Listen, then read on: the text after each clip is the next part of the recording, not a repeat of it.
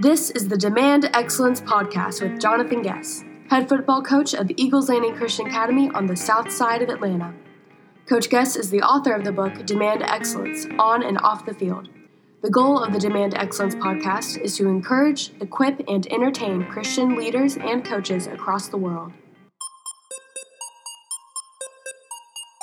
All right, everybody. I am here with owner-operator of a Chick-fil-A, Nick Westbrook. And, last year I interviewed Nick, and it was my favorite interview. And me and Nick were talking, or Nick and I were talking the other day, and I was like, man, I got to have him back on a podcast. So, I might call you Coach Westbrook on accident, but I know that you'll like that. But for the listener. Perfect. Yeah, I know you don't like to brag about yourself, but I need you to just don't brag about yourself, but just identify your accomplishments. Because I learned that you're going to the Super Bowl because your Chick-fil-A won a national award. So talk about your accomplishments this past year, and then people will understand why I like to talk to you about leadership.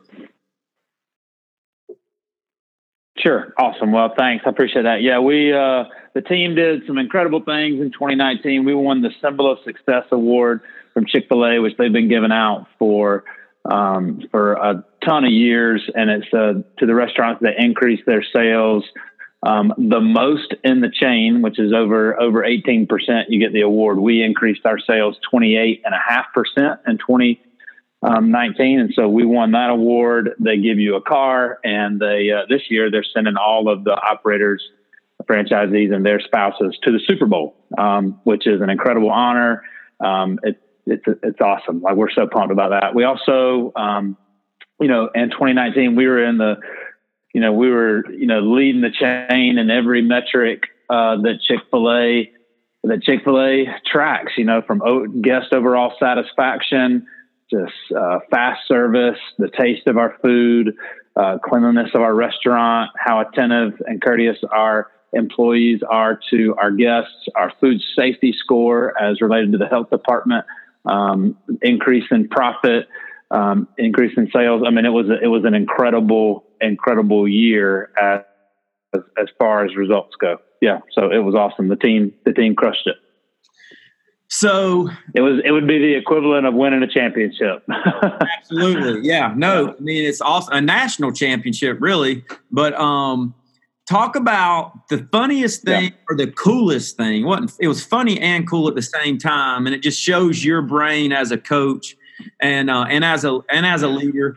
Talk about, like, you were telling me how you relate everything to football in the store, and even the chicken is the football. Tell the listener about that, because that was very just awesome. Yeah, well, I appreciate that. It's a lot of fun. I mean, I hire a lot of athletes and former athletes. I look for athletes in the in my interview process because I know that that's how I relate to everything. The only thing I ever really knew was football. I mean, before I knew business, I knew football, and I relate everything back to that. But yeah, so I tell we're here to win. And it's just like football. They go into the game to win, but to win, you got to score touchdowns. And so this is how we define what a touchdown is. A touchdown is getting this chicken into the guest's hands. That's a touchdown. And to do it within this amount of time, right? 3 minutes and 30 seconds for us. From the time they start the order to the time they get the bag, it should be 3 minutes and 30 seconds for us. And so we just say, hey, the chicken is a football. We got to score, right? And so it starts at the back of the kitchen where the breader is our offensive line. He is protecting everybody. If he doesn't do his job well, we all fail, right? And so he is the most important person. We make sure that he's protected. We make sure he doesn't have several tasks to do. He's got one job, and that is to get the chicken to what we call it's a quarterback, which is the person that cooks the chicken, turns around. He's dropping the right species of chicken, whether it's nuggets or strips or chicken breast or spicy, whatever it is. He is determining once that chicken is cooked, where it goes, and he's getting it to our skilled guys. And so our skilled guys are up on the boards, and they are, they got to be fast. They got to be accurate. They got to be precise. They got to multitask. They got to be on their feet moving to be able to prepare that sandwich the way that the guest wants it, once that quarterback gets them the chicken that's cooked, right? And so they make the right moves, and then they shoot that thing through the chutes, and then our specialty guys that finish the drill, the specialty guys, which are everybody in the front counter, they're bagging that thing up just the right way and shoot it out to the guest. And once that thing gets out there in 3 minutes and 30 seconds, we score. And our goal is to score. And if we score a ton, we win. And so, there you go. That's it. What got us on the topic of leadership was you were sitting there telling me that. And I was like, man, this is amazing, because what a leader does is a leader has the ability to make everything make sense. So as a football coach, I need my quarterback to understand this is why you don't throw an interception. This is why you do what I tell you. This is, as a football team, this is why we want to run the ball and throw, they need to understand the grand theme of everything so that they can do their job efficiently and effectively and understand how it affects the entire team. So then you and I started talking about leadership. And then that's when you got into talking about, basically a leader is a shepherd. And so I'm going to leave it right there for you and ask you questions as you talk, but talk to us a little, about that. Like, sure. What do you mean a leader is a shepherd? Yeah. Well, I've been really inspired in the last several months about this context of leadership, because leader, a lot of times, you have to look at it from the perspective of the follower, right? So leader can mean two different things to me and you who are leaders than it does to the people that are following us. A lot of times the followers, like if you say the word leader, to them, that means the person that's in charge. I just have to do what they say. Right. Well, you and I know that there's a whole lot more than that. Just what you just described. Like, there's so much that goes on the leader as far as vision and knowing each player and how to coach them and the overall scheme of things and where we're trying to take them. And so, I get so much of my inspiration from the Bible. And what I've realized is that through reading the Bible and then some of this other literature that I read, man, what God calls leaders is shepherds. And we reserve that term a lot for pastors.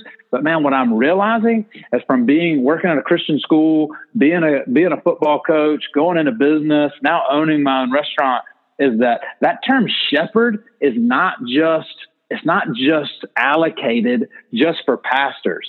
Even like Ephesians 4:11 says he gave them the apostles, prophets, evangelists, shepherds, and teachers to equip the saints for the work of the ministry, for building up the body of Christ. That just fires me up. Like, I'm in there. Like, I'm not necessarily in ministry, but man, I am a shepherd, and I'm a shepherd of the flock that has been entrusted to me.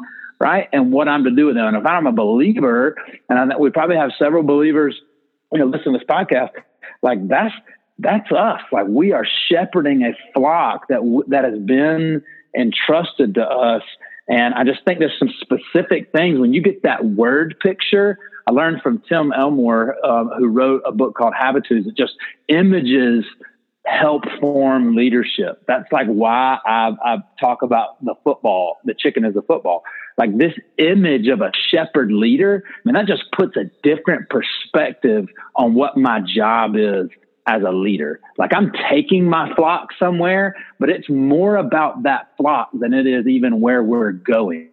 And where we're going is actually for them. It's for the people that I've been entrusted to care for. Is that tracking? Does that make sense? No, it's tracking. One thing you and I talked about too was, what's the example for us as Christians, but who was the ultimate leader? Well, who was God on this earth? And that was Jesus. And he's referred to as the good shepherd. Right. And then. Absolutely. Yeah. So that's what we're called. Yeah. Well, I was going, the other note was, King David. I love to read about King David in the Bible, because if you're a competitor, or any coach that's a Christian, I don't know how we're not drawn to David and his mighty men, but you read the story that King Saul killed his 1,000 and David killed his tens of thousands. So here's this ultimate competitor. But when God called him to lead, he was called to shepherd over Israel. Yes, exactly right. Ezekiel 34:23 said, I shall set up over them one shepherd. That's the word it used. My servant David, and he shall feed them and be their shepherd. I mean, that just lays it out right there. And David's first job, right? David's first job was to be a shepherd. God taught him how to shepherd a flock and really take care of this that's been entrusted to him, and taught him that there in that role. And then one day he would shepherd all of Israel, God's chosen people. Yeah, it's powerful. It's one thing that's interesting, just thinking about leadership and shepherding, but God brought David to that. So like he called David and he said, hey, you're going to be the king of Israel one day. But then he basically sent David into exile, and David had to learn to lead this group of crazy people and lead them well. And so once God, and this was over a period of probably 20 years, like David, he didn't just say, David, you're going to go be a leader. And if you think about you as an owner operator right now, I mean, like you've been through a lot of things in your life where God has taken you through peaks and valleys, and you've learned and you've learned and you learned, and now he's put you in this position. Yes. That's what he did to David. So he didn't just call him, hey, go be a shepherd. He taught him how to be a shepherd. Man, absolutely. Absolutely. And David made some mistakes along the way, right? I mean, we all know, it's pretty public, the mistakes that David made. Some of us, our mistakes are public too. And David didn't, he shied away from it at first, but once it got brought to his attention, and he responded in humility, and it has shaped the way that he ruled and led, after that. And I think the same thing we're called to do. We're not called to be, perfect. We're not going to be perfect, right? But we're going to take what God is taking us through, and we're going to use that to the better, to coach, right, or lead or shepherd, this flock that God has entrusted to us. For you, it's a team of teenage boys, right, and really raising them up into manhood, and teaching them what it means to be disciplined, to commit, to be loyal, to work hard, to sacrifice for the guy next to you, that they'll learn to do that later on in life when it's counting now for sure, but it's going to really count when they have a wife, when they have a son or a daughter, or they're in a role as a business leader and you got other people counting on them. It's going to really count then. Yes, it will. All right. So 4 things that you came up with about shepherd. This is what shepherds do. And I'm going to mention the 4, and then we'll talk about each one individually. But number 1, they know their flock. Number 2, they lead their flock. Number 3, they provide for their flock. And then number 4, they are weak, but they are defined by their courage.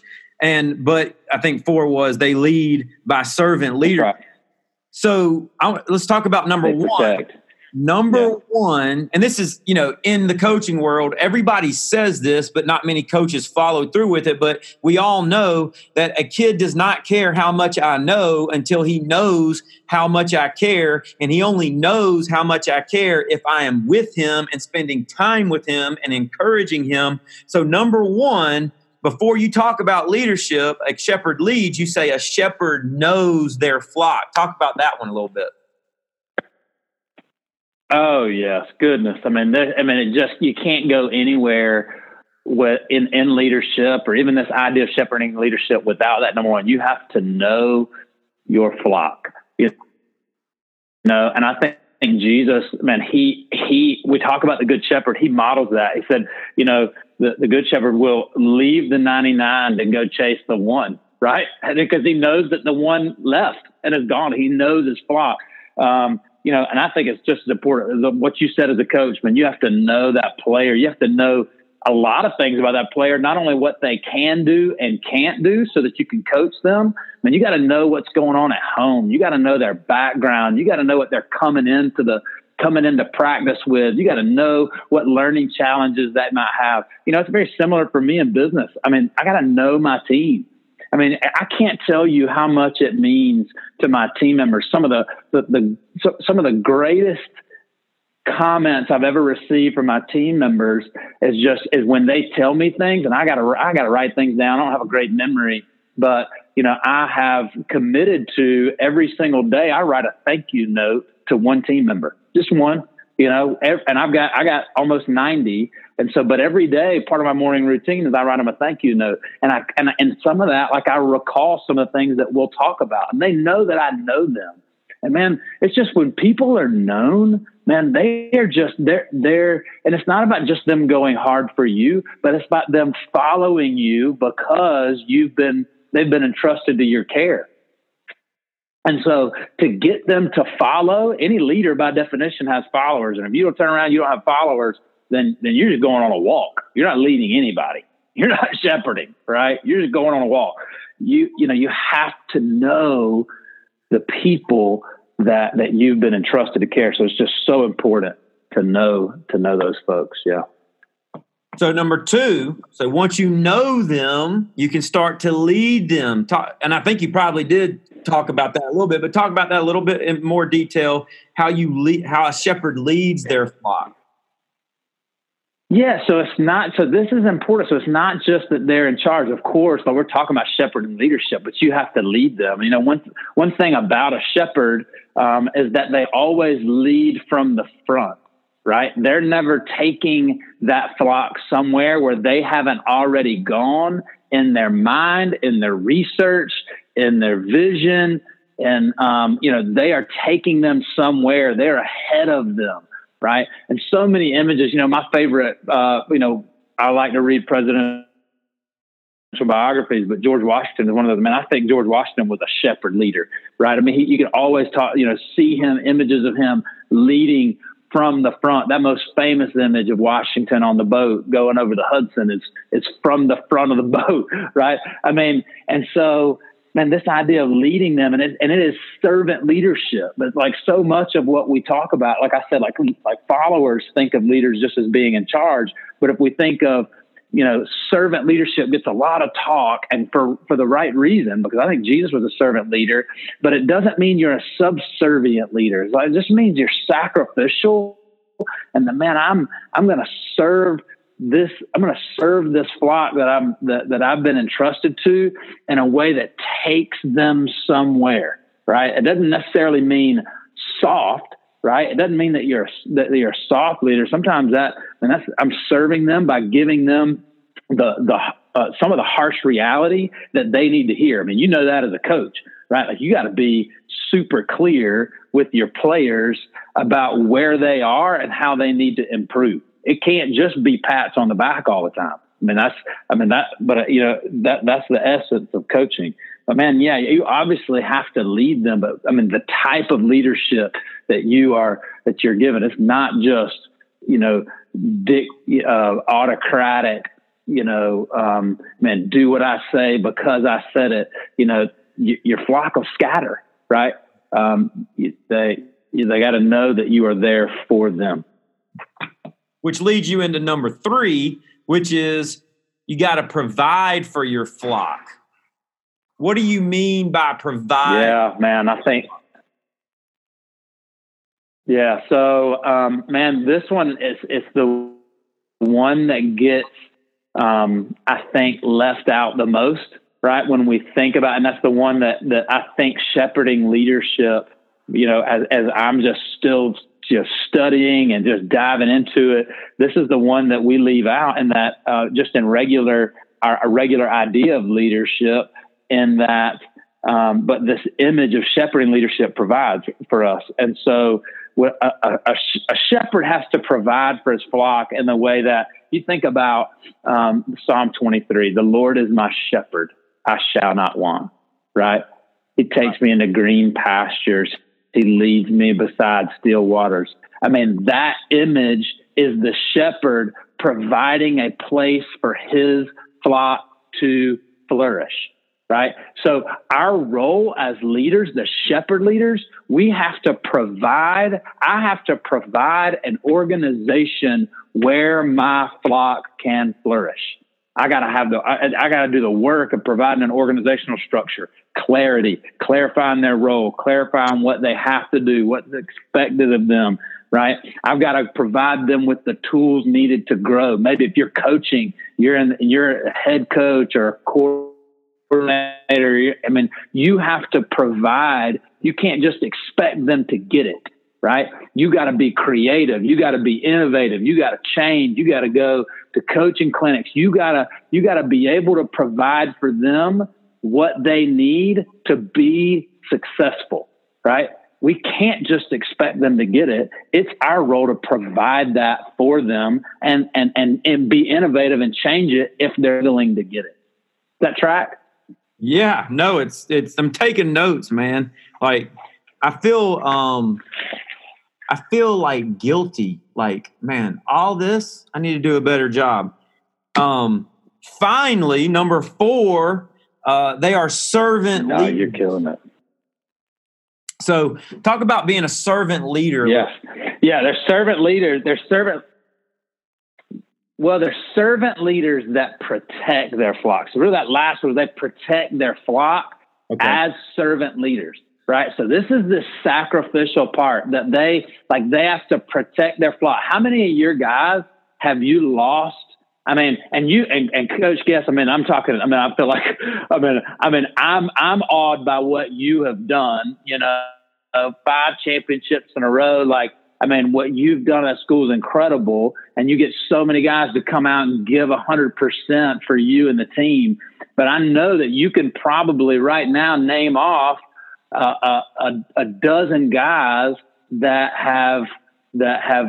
you've lost out of your flock. That's just like, man, something got them, something took them away, whether it was, something else took their interest, something, whether it be girls or sometimes even unfortunately drugs or alcohol or these things that can snag our flock. For me, I've lost so many team members, man, that just had so much great potential, right?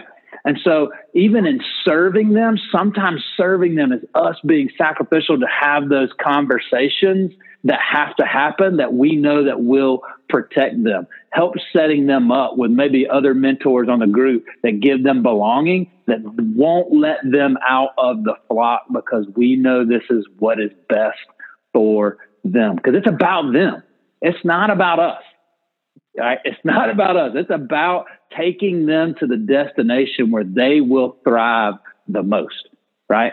That's the journey of the shepherd leader, is that once we get them here, like, it's for them. It's not for us. The joy we get is seeing the flock thrive, right? The joy you get in a championship, the last 5, is seeing this group of guys now that came in 14 years old, couldn't walk and chew gum, and have been through everything they've been through together now as seniors, and they're standing on that stage at Mercedes-Benz Stadium. And man, like, that destination, like, man, that's for those guys. And man, what and how amazing that is for them to be able to experience that.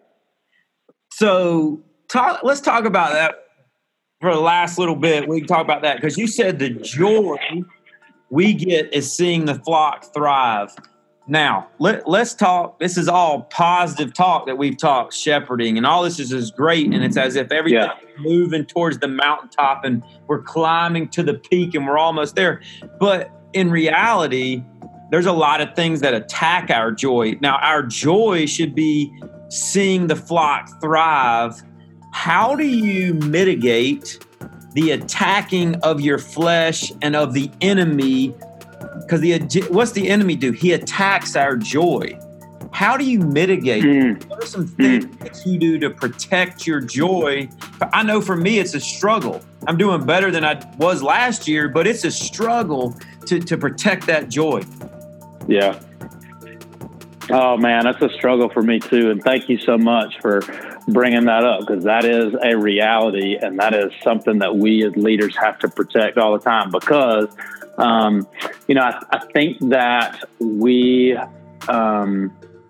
I know me, what attacks my joy the most is comparison. And so if you want to kill anything, compare it to something else. Yep. Right.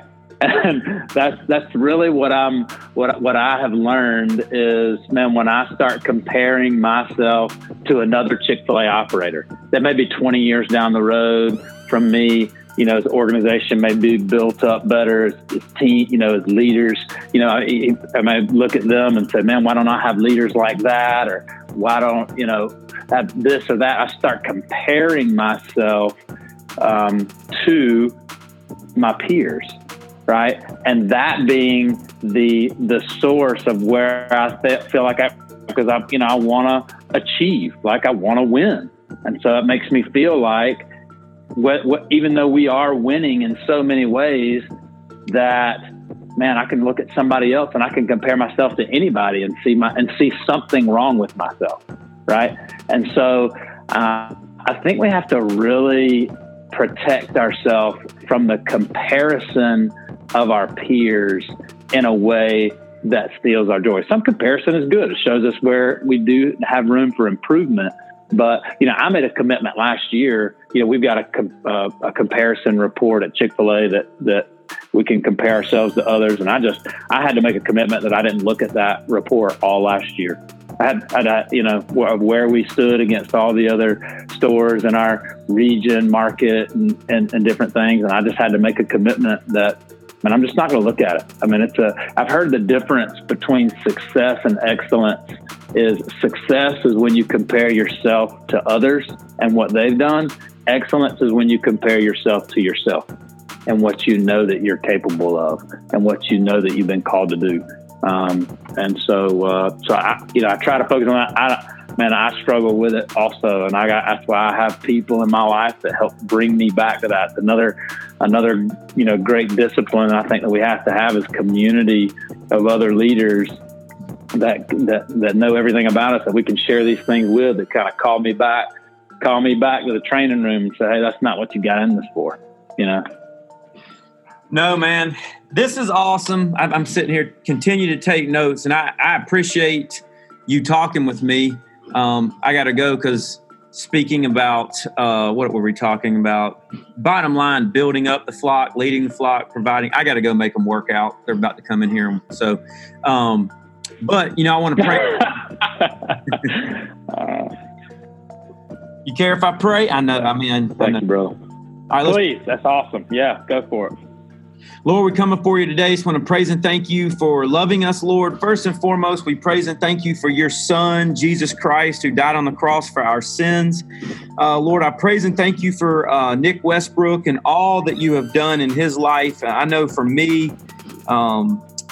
just to watch how you have grown him and sanctified him, it is so encouraging to me, and it really helps me to keep on moving forward. And Lord, I just praise and thank you for his success and all that you're doing in his life, Lord. And the coolest thing, Lord, is he's doing it and to glorify you. And I pray that you keep his motives and everything pure, and he continue to grow in Jesus Christ. Bless his family, bless his store, bless his ministry to the community and to the people that work for him, Lord. We love you and we praise you in Jesus' name. Amen. Thank you, man. Amen. All right. My pleasure. Go get it, brother. All right, man. Appreciate you.